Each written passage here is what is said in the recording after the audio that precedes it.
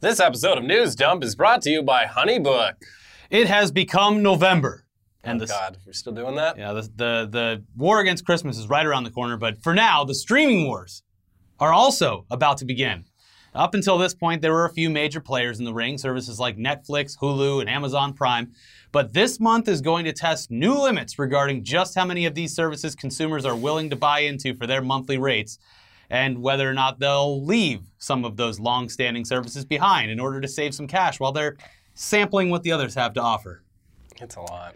Yeah. We've already spoken at length about the Disney Plus streaming service, which offers up almost everything from the Disney Vault. Almost everything. But not Song of the South.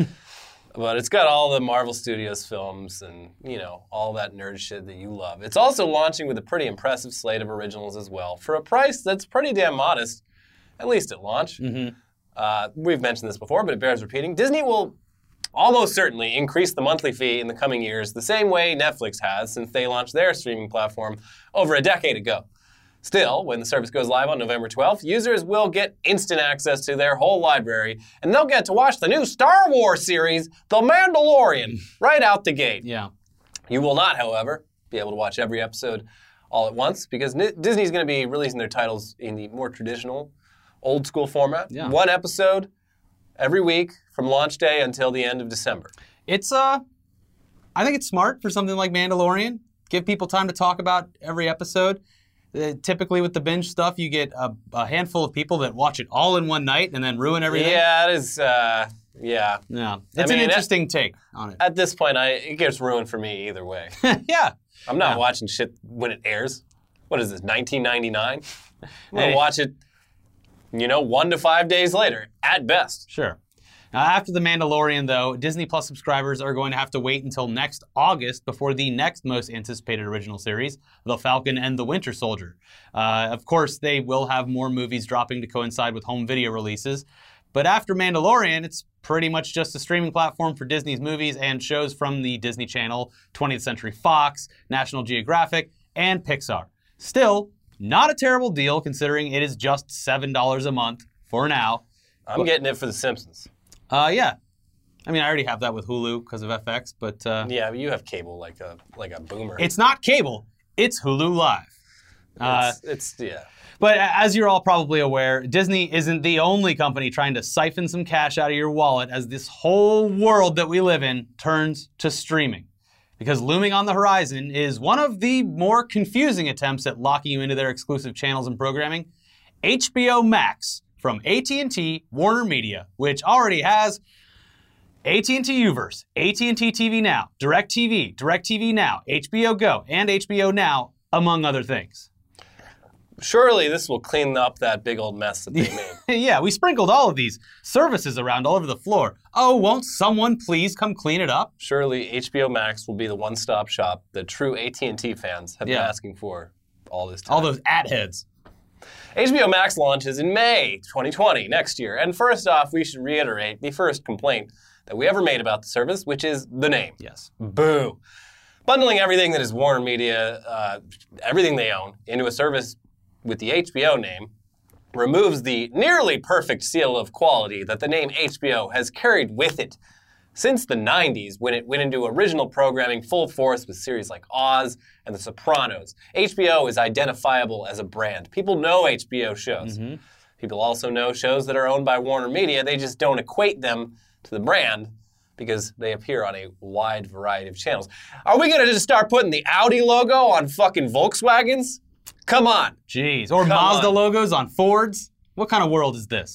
And Warner Media owns channels like TBS, Cartoon Network, TNT, CW, CNN, and so on. But they produce and own the rights to programming that appears on other major networks like NBC, CBS, ABC, and Fox. So what's actually coming to HBO Max? And why would people subscribe to it, considering that it will launch as the most expensive standalone streaming platform at $15 a month? Well, before we actually looked up as much information that we could find after their big presentation this past week, we honestly couldn't tell you outside of a few obvious answers.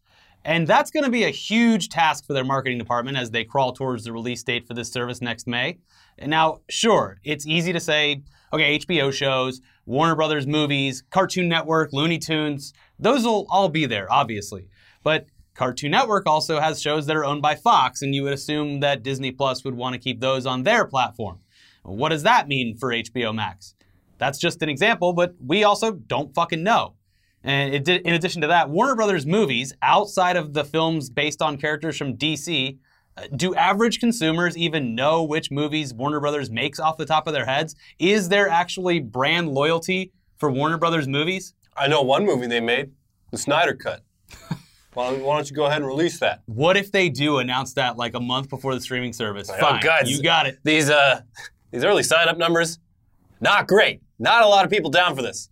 Pull the lever. Pull the lever, yeah, finally. Here you go. It's the Snyder Cut. It's the movie you always wanted, which, it's mostly just a bunch of guys in morph suits in front of blue screens because you don't make special effects in movies. It's the last step. So, once you... Snyder Cut. A Snyder Cut would not have any special effects, you fucking idiot. But even that example, that is a DC movie. People know generally that Warner Brothers does that. Mad Max Fury Road, but that's not like it could have been made anywhere. The only Warner movies I can really name off the top of my head are ones that I literally did junkets for. And because of Warner, I have a mental association with like an @wb.com email address giving me directions to the junket. It's so, like not great. It's like there are fans of some music labels, mostly indies, but it's like being a huge fan of like Interscope Records. Yeah. Rather than the artists that they've signed. You know who is indistinguishable from Warner Brothers? Those Animaniacs. Bring them back. They are. That's one of the actual good original programming. Still live in that water tower? I guess so. Well, we need that water, Animaniacs. Just so fucking get the fuck little out of the way. skeletons dump out of it. Yeah. Anyway, let's put that part of it aside and say that, yes, there is some great content coming to this platform overall. It's all of HBO, as well as a ton of stuff that WB has licensed to or owns outright. That means all the DC films, the Harry Potter franchise, all the films from Studio Ghibli, and a huge amount of very good movies that you will love, but might not have known belong to them because, as far as we can tell, unlike Disney or Marvel, no one really goes to see a movie specifically because it was made by Warner Brothers. Yeah. Still, the movie library will be impressive. As for TV and series, outside of HBO, there's lots of big stuff here as well. Fresh Prince of Bel-Air, Rick and Morty, Friends, Doctor Who, Bing Bong, the Bing Bong Boys. The Bing Bong Boys, Yeah. and all the CW shows. It was also announced this week that they had secured the streaming rights to South Park's entire back catalog, as well as future episodes, for a cool $500 million. Yeah. That might have pushed Trey Parker and Matt Stone to the highest paid comedians of all time list. I don't know. They were like Seinfeld's way up on that hill. Yeah, they were like number 3 or something like that. But this it's a lot of money. But what sets most of the other streaming platforms apart these days is the original programming. HBO Max kind of cheats and gets a head start on this because they've been doing original programming for decades, although it wasn't tied to a specific streaming platform. But what about original, exclusive, only developed specifically for HBO Max? What is that going to look like? Well, let's take a look at their promotional page and see what we can look forward to. Okay, I recognize Adventure Time and I recognize the name Gossip Girl, but I have no idea what the rest are. And that's not to say that any of these shows won't be great or that the service won't have its own hit shows eventually based off new IP. It's just that there's not a lot that's there that's going to pull people in right out of the gate. And we do know, like I said, that they're rebooting Animaniacs at some point. They're doing that. Funny in the idea of it, the animated Gremlins series. That's what are you doing, guys? Yeah, so that's cool, I guess. Regardless, there will be plenty to watch on this service, regardless of your taste in TV shows and series. Let's get to the rollout of this. There's some great news to start off with here. If you're already an HBO Now subscriber or subscribe to HBO through DirecTV or AT&T, guess what? You won't notice a difference at all and will just become an HBO Max subscriber automatically for the same price you're already paying. Here's more good news for some people. If you're an AT&T Unlimited Wireless or top-tier AT&T home broadband customer, you're going to get HBO Max at no additional cost. And that's cool. Yeah, it is. And if you're not any of those, then you'll have to subscribe to the standalone service for the $15 a month. Yeah. But here's where it gets a bit confusing, because if you're an HBO subscriber through a cable company like Comcast, Spectrum, or whatever else, do you get access to HBO Max? We don't know. No. And it appears as though Warner Media doesn't know yet either. Yeah, Still ironing out the creases on this one. In a recent write-up about the service, the Washington Post brought this potential problem to light, saying this: to offer such a service to its subscribers, HBO doesn't actually have the clear field that the presentation suggested. It has an obstacle-strewn one. Outside of AT&T's providers and the HBO Now service, HBO relies heavily on outside companies to deliver its programming to some 30 million subscribers. Those companies, such as Comcast, Charter, and Dish, all take a chunk of revenue for providing and often promoting HBO.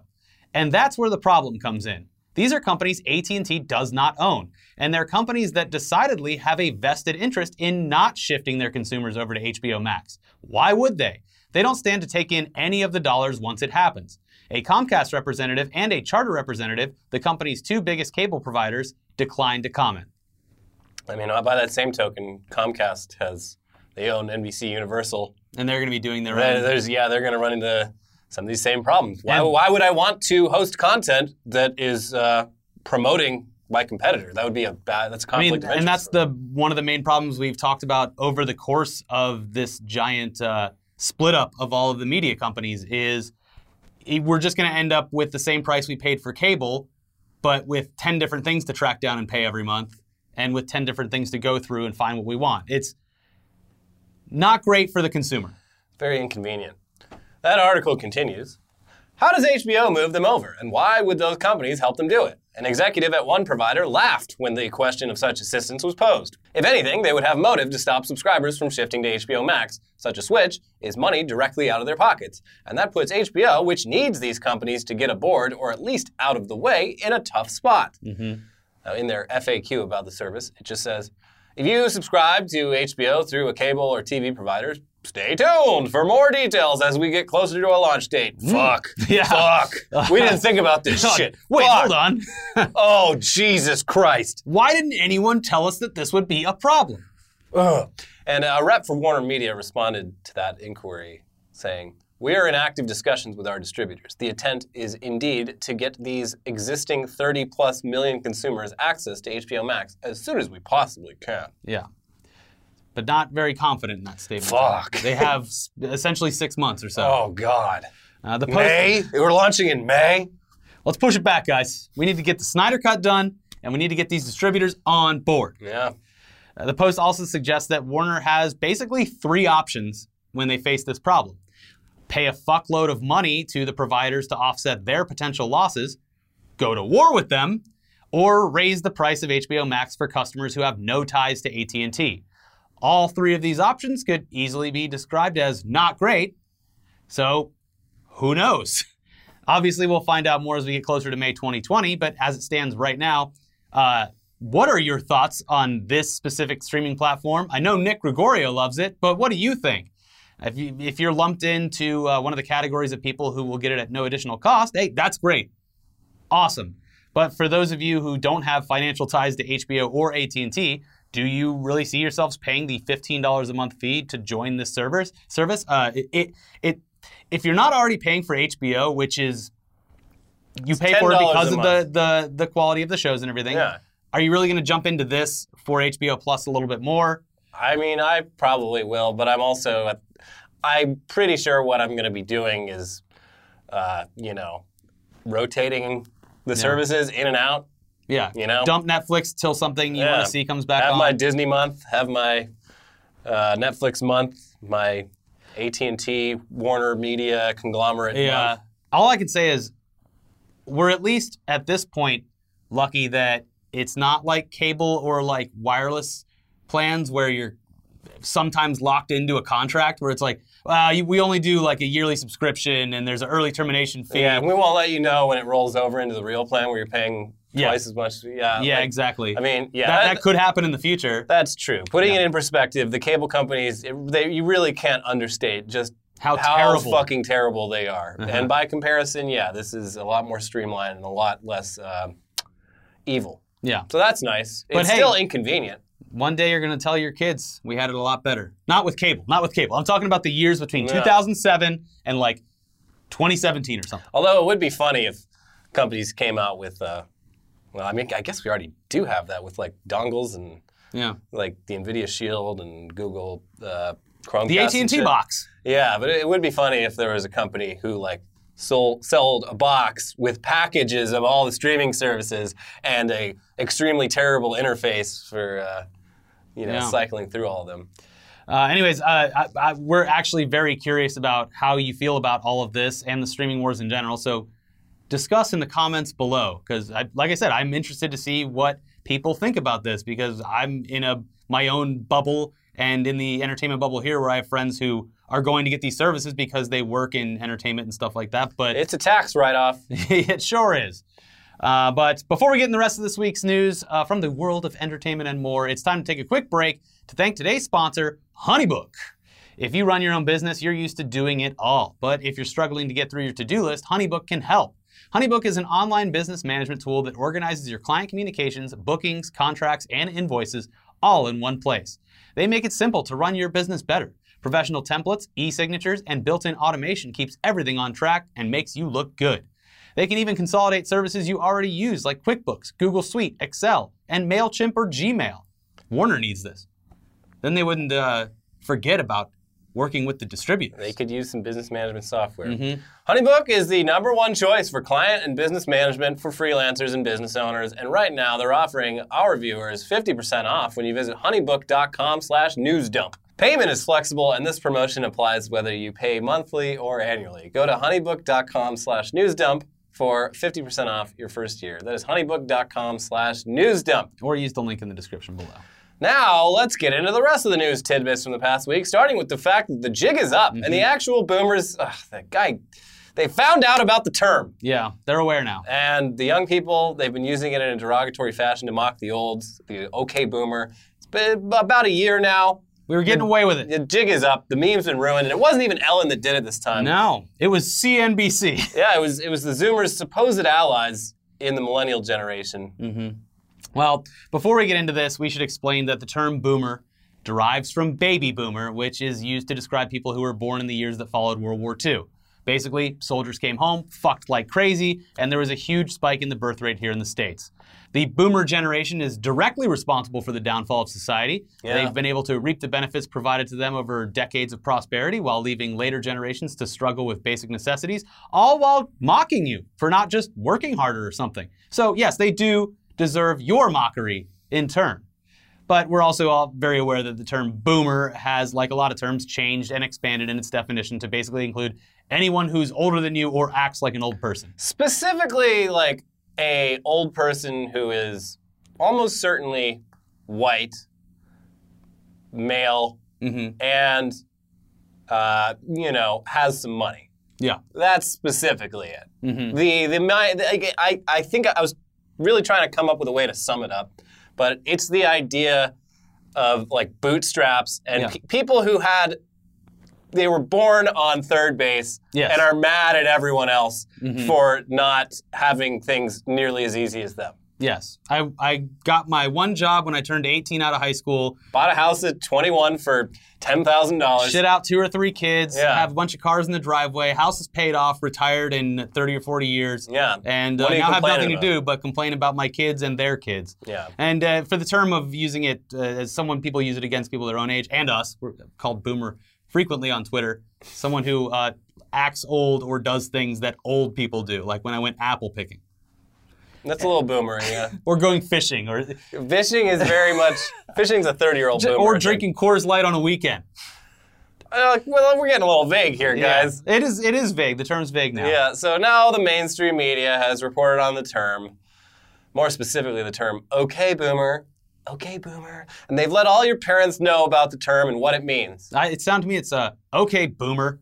It's a term that you reply with. Dude. Yeah. Shut up. There's a whole great subgenre of TikToks. Yeah. Yeah. It actually changed my mind about TikTok. I used to think it was dumb. Then I was exposed to hundreds of really solid okay boomer memes on TikTok. And I'm like, you know what? The kids are all right. TikTok's a China app, so I watch them when they're reposted on Twitter. Oh, yeah. I've never opened the actual app. What are you, insane? Yeah. So you can expect to hear about this at the next PTA meeting.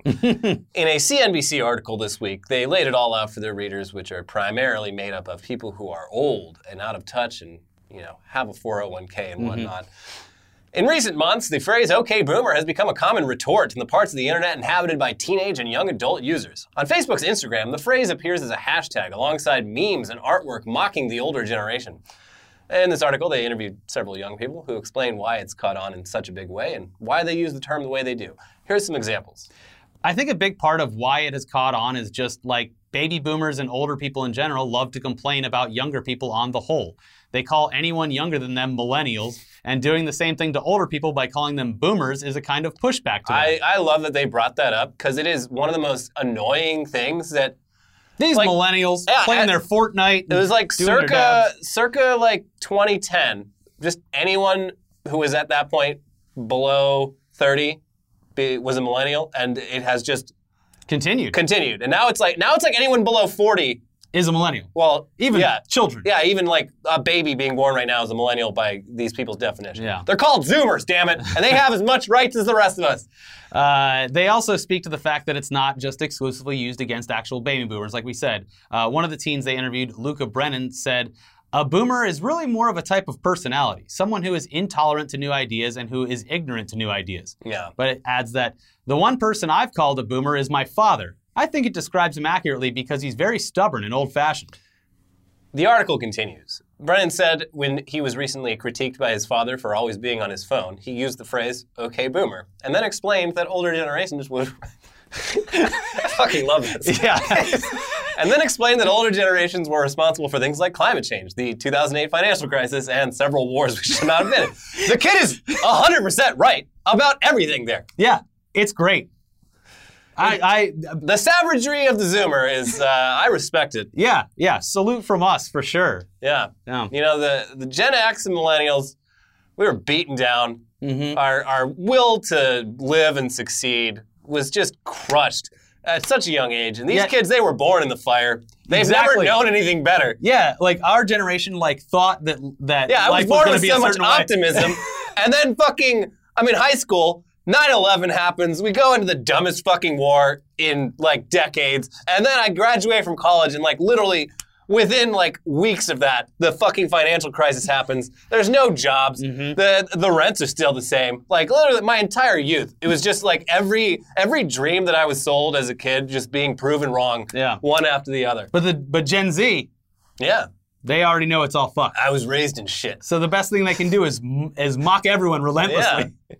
So we love this. It's even better now that the term is blown up and parents are becoming aware of it and being frustrated by it. That's the only good thing about this getting mainstream. Mm-hmm. Now they know.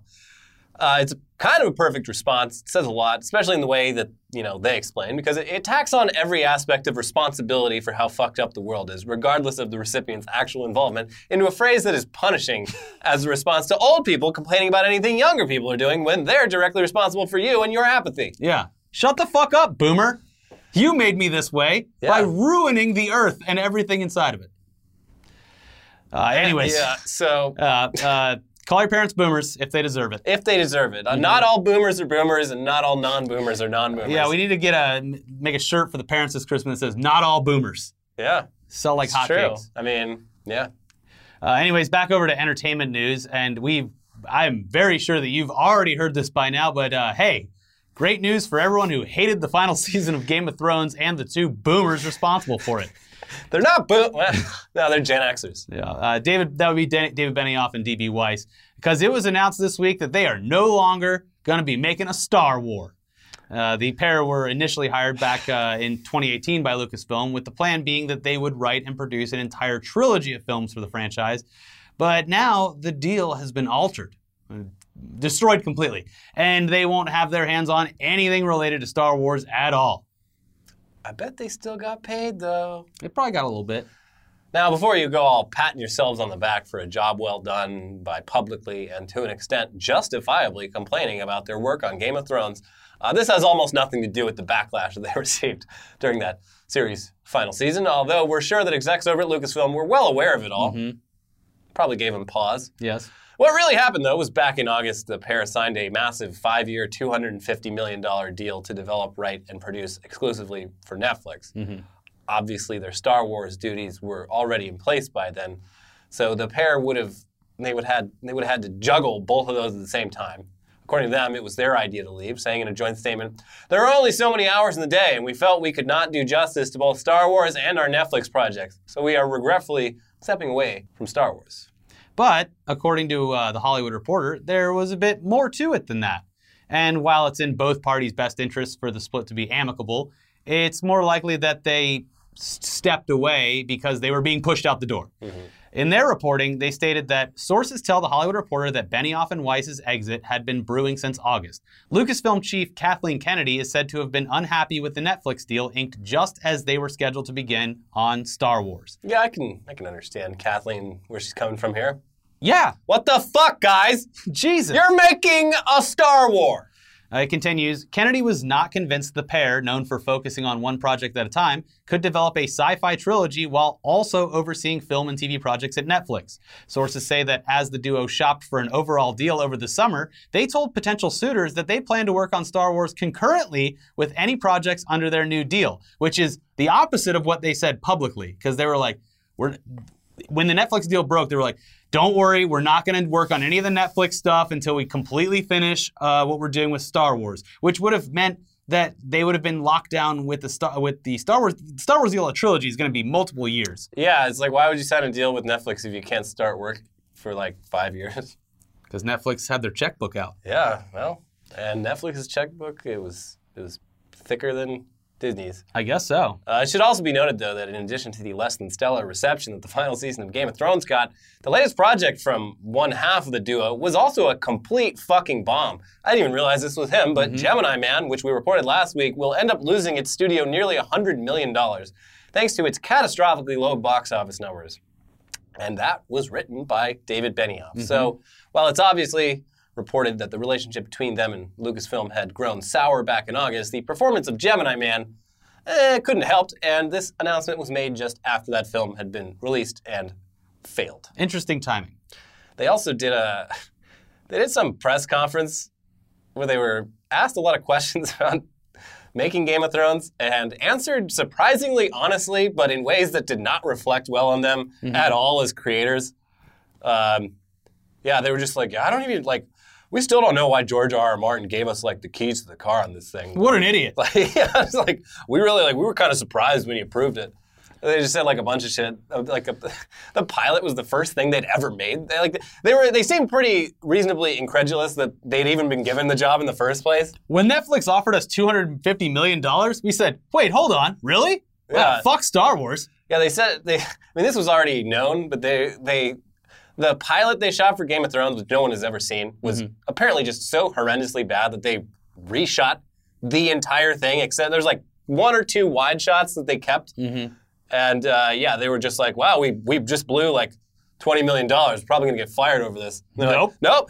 Hey, guys, how'd you like to shoot that whole thing all over again? Well, here's what's, for them personally, here's the trade-off is like, yeah, you have Star Wars, you could plant your flag. If everything goes well and it's extremely well received, you plant your flag as, you know, some of the greatest writers, producers of all time. If it goes horribly, you have that stain on you forever, and that sucks. If it goes bad, you have people on the internet telling you to kill yourself for the rest of your life. Meanwhile, you get $250 million from Netflix to produce and write whatever. It's not even announced yet. And if it sucks, no one cares.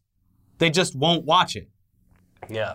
So it's definitely a smart move on their part. Presenting our new series, Thrame of Gones. Yeah. It's a brand new idea. We just came up with it. Yeah.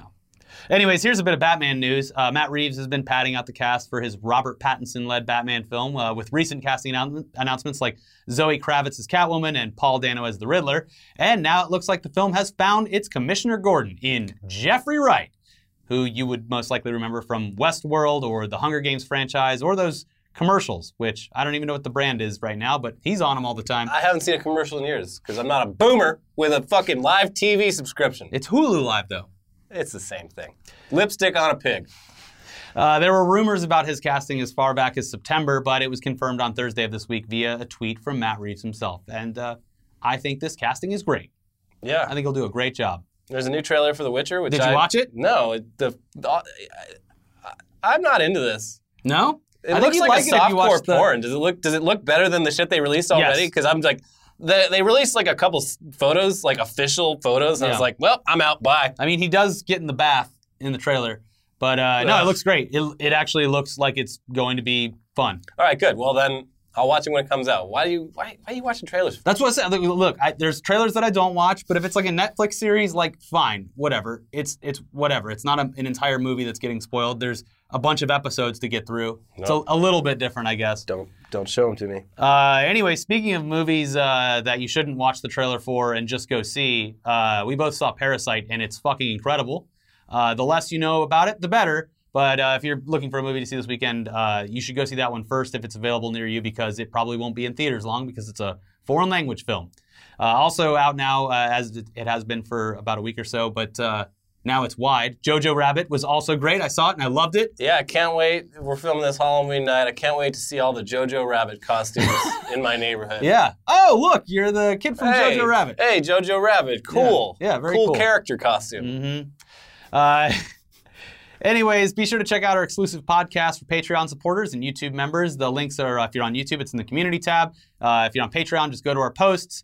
We talked about Outer Worlds and our review, basically our review of Outer Worlds. Which I just finished Did today. you finish it? Yeah. Very good. They should make a part 2. Mm-hmm. Get to work, Obsidian. Great job. We also answered a bunch of your burning questions on there as well, so check that out if you're a supporter or a member, and thank you for being either of those. Otherwise, watch our 2 new episodes over here. We have a brand new Tech News Day where Mark Zuckerberg continues to look like an alien and be a bad person. Yeah. And also an episode about how Netflix is going to let you watch The Witcher twice as fast.